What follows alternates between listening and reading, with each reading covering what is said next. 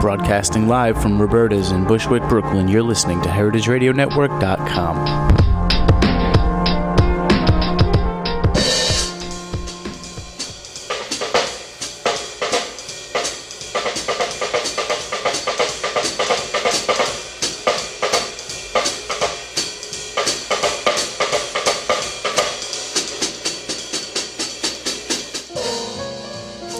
Welcome to Straight No Chaser on the Heritage Radio Network. I'm your host, Katie Kiefer, and today we are talking about raw milk.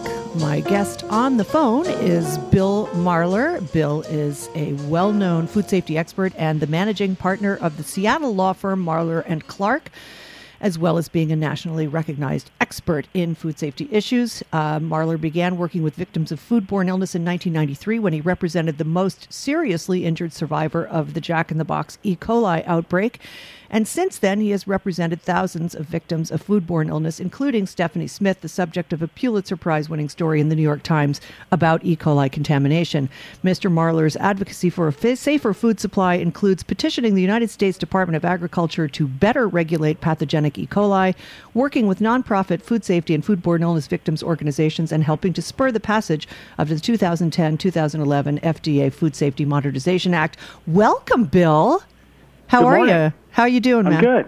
I want you to know that I had perhaps my first and only anxiety dream about this radio show last night, or rather early this morning. And in the show, you did not answer the phone. Sorry about that. Yeah, no problem. And I thought to myself, my wife answered it this morning, so it's all good. All right. Well, here you are. And what we wanted to talk about today was raw milk, because I know you and I share a lot of similar attitudes about this. And mine is by no means an earthy, crunchy one. I am not a fan of raw milk. Let me say that right off the top. I think that milk is pasteurized for a very good reason.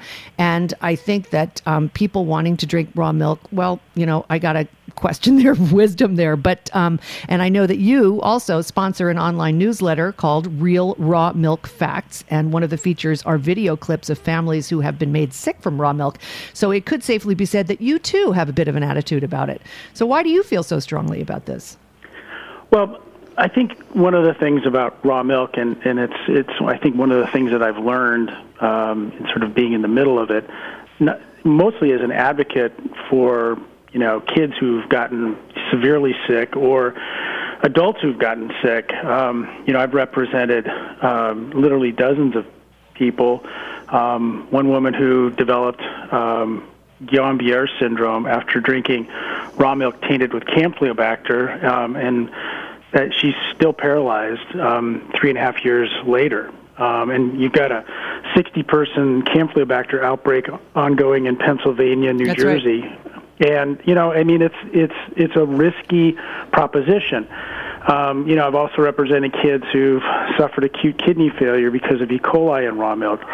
But I also recognize, people want the ability, to consume food, and they equate it to a freedom, which I can completely respect. I think the problem is that the information that's out there about it's sort of miraculous food goodness for you is pretty suspect, and when you balance that against the real risk, especially to kids, that's why we donated money to University of California, Davis, and helped fund and build this realrawmilkfacts.com website. Mm-hmm. Well, one of the things, let's back up for a second and talk a little bit about some of the mythology surrounding raw milk. First of all, nobody ever talks about the fact that it really tastes good. And it's true that raw milk, I guess, I don't drink it, but I suppose it tastes really good. I know that really fresh milk, for instance, when you go out to a dairy producing state like Kansas or something like that, just super fresh milk in a glass bottle is a whole different experience. Raw milk, I suppose, raw milk cheeses are great. Everybody likes them better than and pasteurized milk cheeses. But let's talk a little bit about some of the miraculous properties it supposedly has, which include reversal of food allergies, of asthma. I certainly pricked up my ears at that since I have both of those. It has more nutrition, blah, blah, blah. And yet when I did research about this for this program, I found that the principal website propounding all of these miracles was the Weston Price Foundation. Right. And it was based on studies that had all been conducted in the 30s. I mean, every single one of them. There was not one single piece of relevant, new, contemporary research into raw milk that they were able to post on this website, which made me laugh. I mean, I think the Weston Price Foundation, is suspect from the get-go. So, but I know that it is incredibly popular, and I don't understand why. Well, back into that question a little bit. One is I think we all need to recognize that. And this is from talking to, moms and dads who bought raw milk for their kids and really absolutely in their absolute heart believed that they were doing the right thing. Sure. And they also, had sort of started to move away from, mass-produced, mass-processed foods, to organic. And then were disappointed in organic when, organic became mainstream and Walmart started selling it. And, they went local. And then, you had started having farmers markets in the parking lot of Walmart. People kept moving sort of further and further away. And raw milk is sort of like this thing that is like a beacon of, it's about as far away as you can get from, mainstream processed food. And, at least on the, when you're buying it directly from the farm. But, I think one of the things that's happening now is raw milk is starting to be mass-produced. And there's been this outbreak in Pennsylvania. There was an outbreak earlier, late last year in California. That's right, in November. I read up on that one, too. And those are the two largest raw milk dairies in the country, each with over 250 cows, which, I don't think anybody would necessarily say that's a small dairy. But, as it relates to the health benefits, there are some interesting studies, all in Europe, that deal with the consumption of raw milk and its potential, effect on allergies. The studies are somewhat difficult because it's hard to sort of parse out the kids that are drinking raw milk on the farm and the allergenic effect of being on a farm and being around those sorts of animals and grasses and Sure. all those things, and it's hard to parse that out between was it the raw milk or was it the environment that you're living in.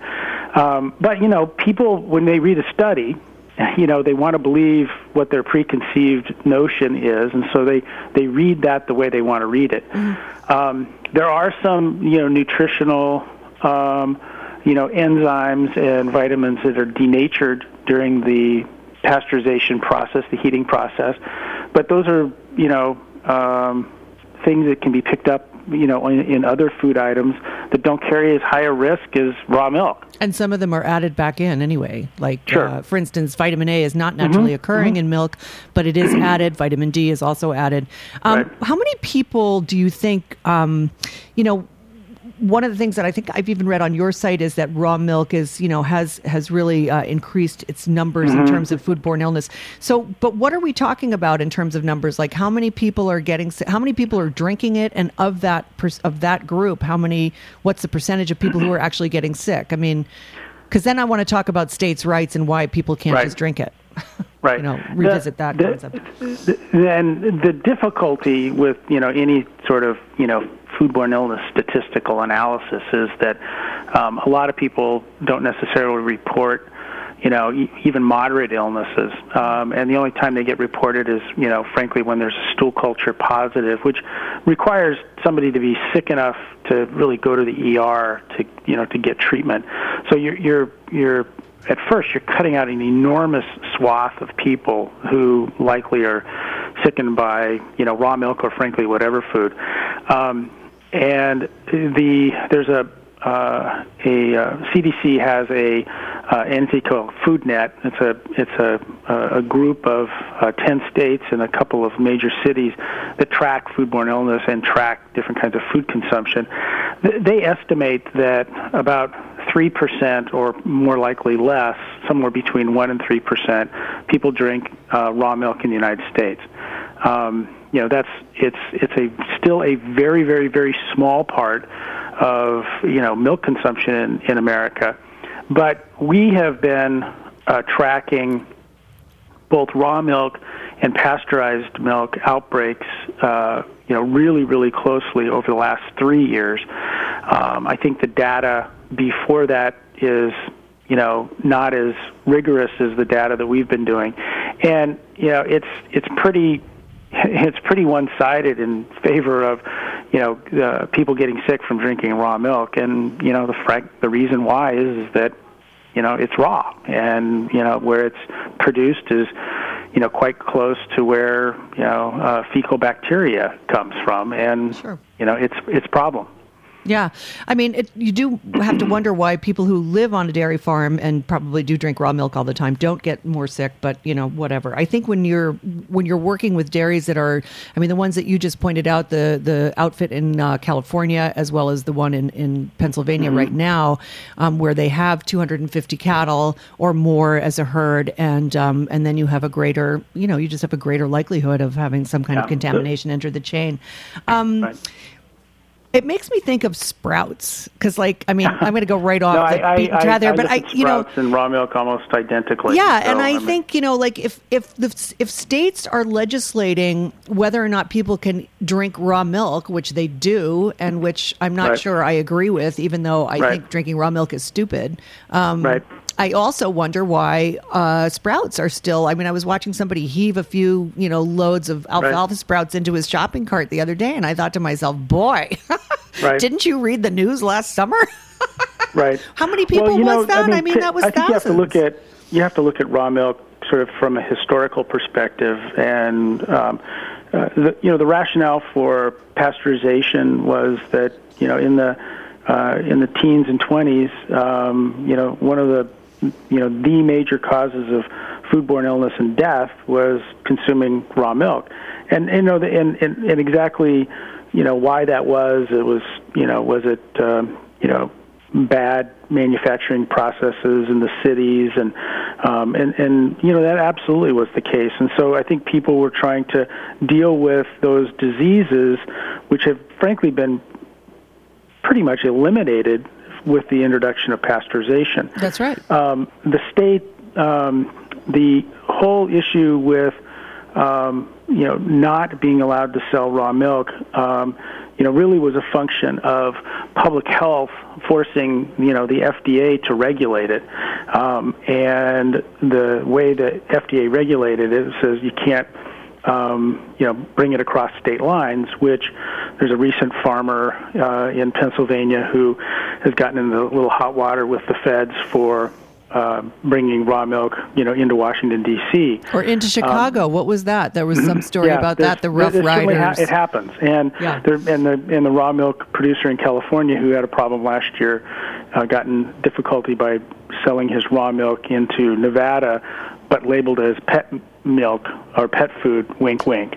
So, the reality is that, states have, then decided, and it's about half the states, a little bit more, allow for raw milk sales. And then there are permutations about, it is one of those sort of states voting on a variety of things. It is on our website, Real Raw Milk Facts, we actually have a map where you could click on it and you can see what the varieties of laws are for each state. Yeah. And it's really difficult to keep track of because they're all so incredibly different.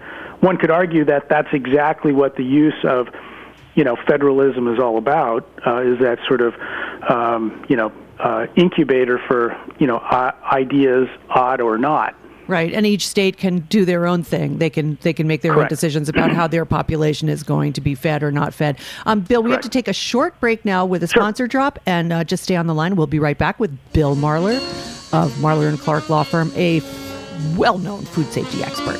Stay tuned.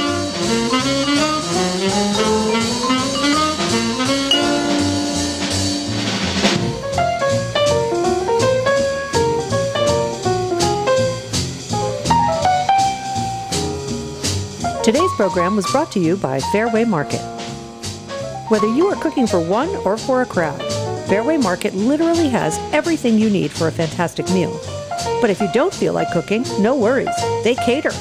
Check out fairwaymarket.com for more information, and be sure to check the new blog On Our Plate for weekly specials, health tips, and recipes.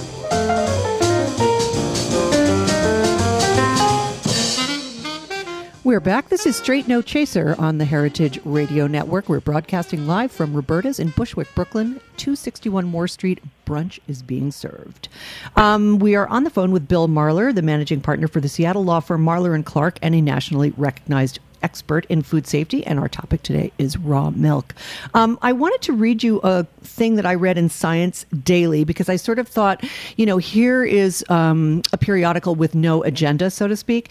And this is sort of the salient quotes here. Martin Weidman, a professor of food science and a doctor of veterinary medicine who also directs the Cornell Milk Quality Improvement Program, said this: raw milk represents a considerable risk for consumers who may experience severe foodborne illnesses that can be transmitted through raw milk, including diarrhea, brain infections, oh my God, abortions, and chronic neurological disease. He went on to say, farmers who sell raw milk also take a considerable risk.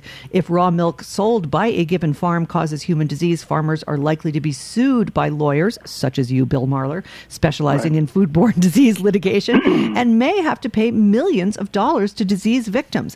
Now, why would any farmer in his right mind want to do this, given that is, an option? I mean, he could lose his shirt, not to mention his farm.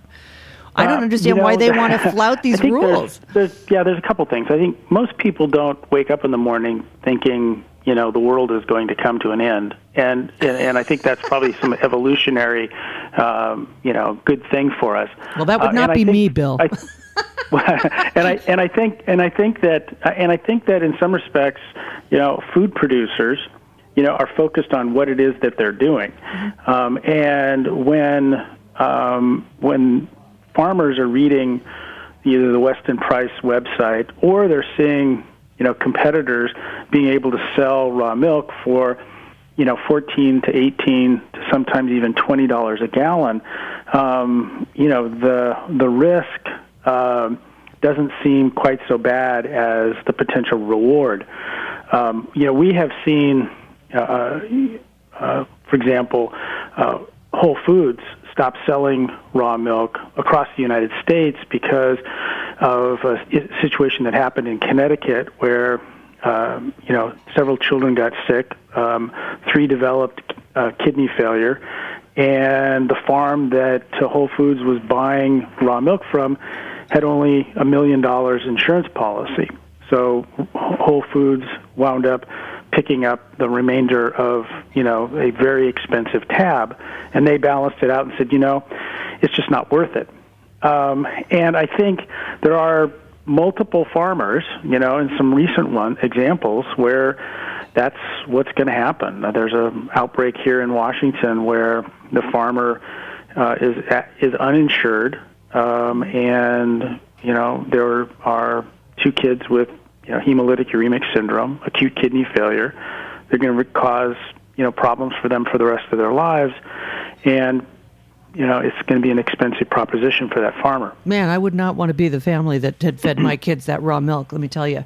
Let me ask you this, though. Why are the methods used by law enforcement so extreme? I mean, there is you read these stories that are just absolutely draconian, in which, law enforcement goes in and they seize the product and they jail the farmer and everybody goes crazy. I mean, it seems like so extreme. What is that about?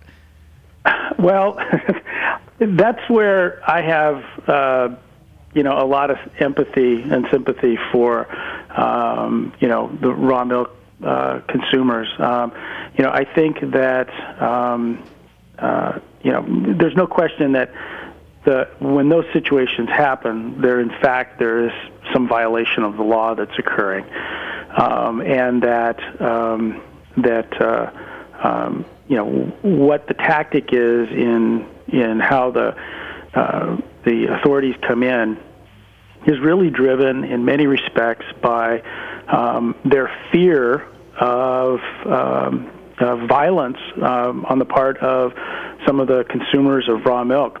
If you read a lot of the websites, there's a website called The Complete Patient, and there's a lot of listservs where sort of raw milk consumers and Tea Party activists and state rights activists sort of merge together. There's a lot of talk about violence and guns and war. And so, you mean consumers I think that a lot of times when people come in with guns drawn and subpoenas and sheriffs, part of it has to do with, they're coming into what they sort of see as a potential domestic violence situation. And, the reality is that there are examples, not necessarily in the raw milk field, but there's examples where people trying to enforce food safety laws, have been killed. Really? Mm-hmm. I can imagine that in the hands of, a very large meat packing plant or something like that, where the ag-gag laws are becoming a sausage. There was a sausage company in California where an inspector was shot and dead because he was enforcing food safety rules. So, I think you can't just look at this in a vacuum, and we could argue about whether or not it's reasonable for the FBI or state law authorities to come in, with subpoenas and guns drawn and all of that. But I think you can't divorce it from the, what's being written on the internet by some of these, advocates. I'm still gobsmacked by the concept that the Tea Party is in bed with raw milk consumers. I mean, talk about an unlikely. Yeah, talk about a very unlikely scenario. I can't take credit for where the Tea Party and the raw milk people come together. Someone called it the Teat Party, and I thought that was quite apt. Bill, that is priceless. That quote is worth its weight in gold, my friend. I love that. Let me ask you this then. Is the FDA or the USDA working on sanitation rules or safety regulations that would make raw milk a safer option? I mean, is there a way to clean up your dairy and somehow like sanitize the udder before you milk or something like that? I mean, aside from the fact that cows carry tuberculosis, folks, I mean, that may not be so true right now, but certainly it was true, and that was a big factor in the original laws that govern the sale of raw milk, as Bill alluded to earlier in the show.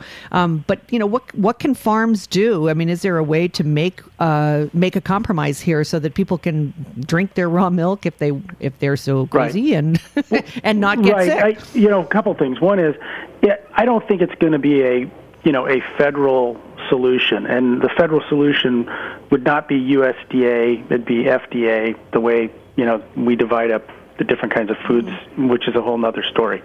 But it would be an FDA, and I don't think you'll ever see, sort of a federal rule that sort of oversight of, raw milk in, 50 states. I think what you're going to see is a continued development, pros and cons, one way or the other, of, raw milk in a given state. And, some states have, very tough rules, and where you can sell it, where you can't sell it.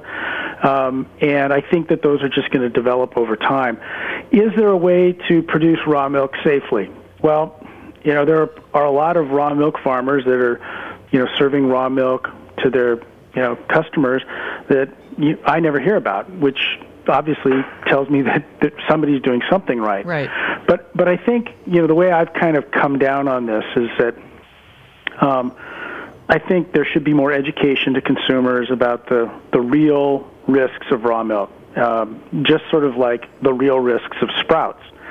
And I think that there should be standards set, and they should be applied fairly. And, my druthers would be that raw milk should not be sold in grocery stores where casual consumers can simply buy it. That I think if you're going to buy raw milk, you got to go out to the farm and watch how the farmer operates, the raw milking process. I think that would educate a lot of people, and I think then it comes down to also, putting really good warning labels on raw milk and in place of sales. Recently in Maine at farmers markets, they voted not to put any sort of warning label up about raw milk, and just to say not pasteurized. And for you and I get that, but for the vast majority of people who have come accustomed to milk being sold in stores and not thinking about the safety aspects, whether it has a little label on it that says not pasteurized, what does that really mean to the average consumer, I think is suspect. Yeah, I would agree with you. Bill, unfortunately, we only have a couple minutes left, so sure. I hope that you'll be back. I'd love to chat about food irradiation, which is getting another another boost in the media, at least the stuff that I'm reading. I know that the meatpacking industry is going back to that as yet another potential intervention.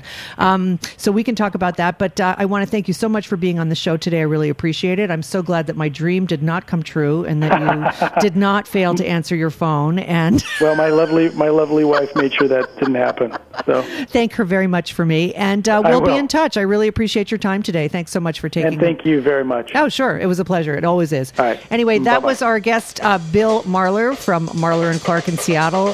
Really an interesting and totally knowledgeable guy.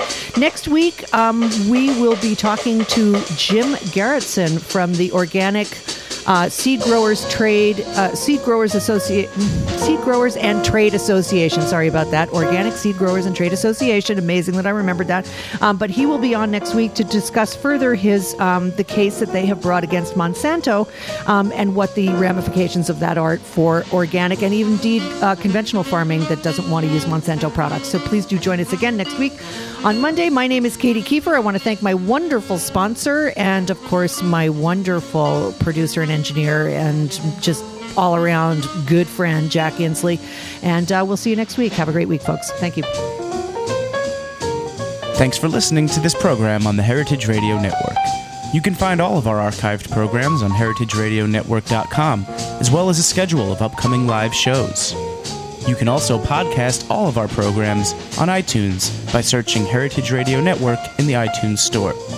You can find us on Facebook and follow us on Twitter for up-to-date news and information. Thanks for listening.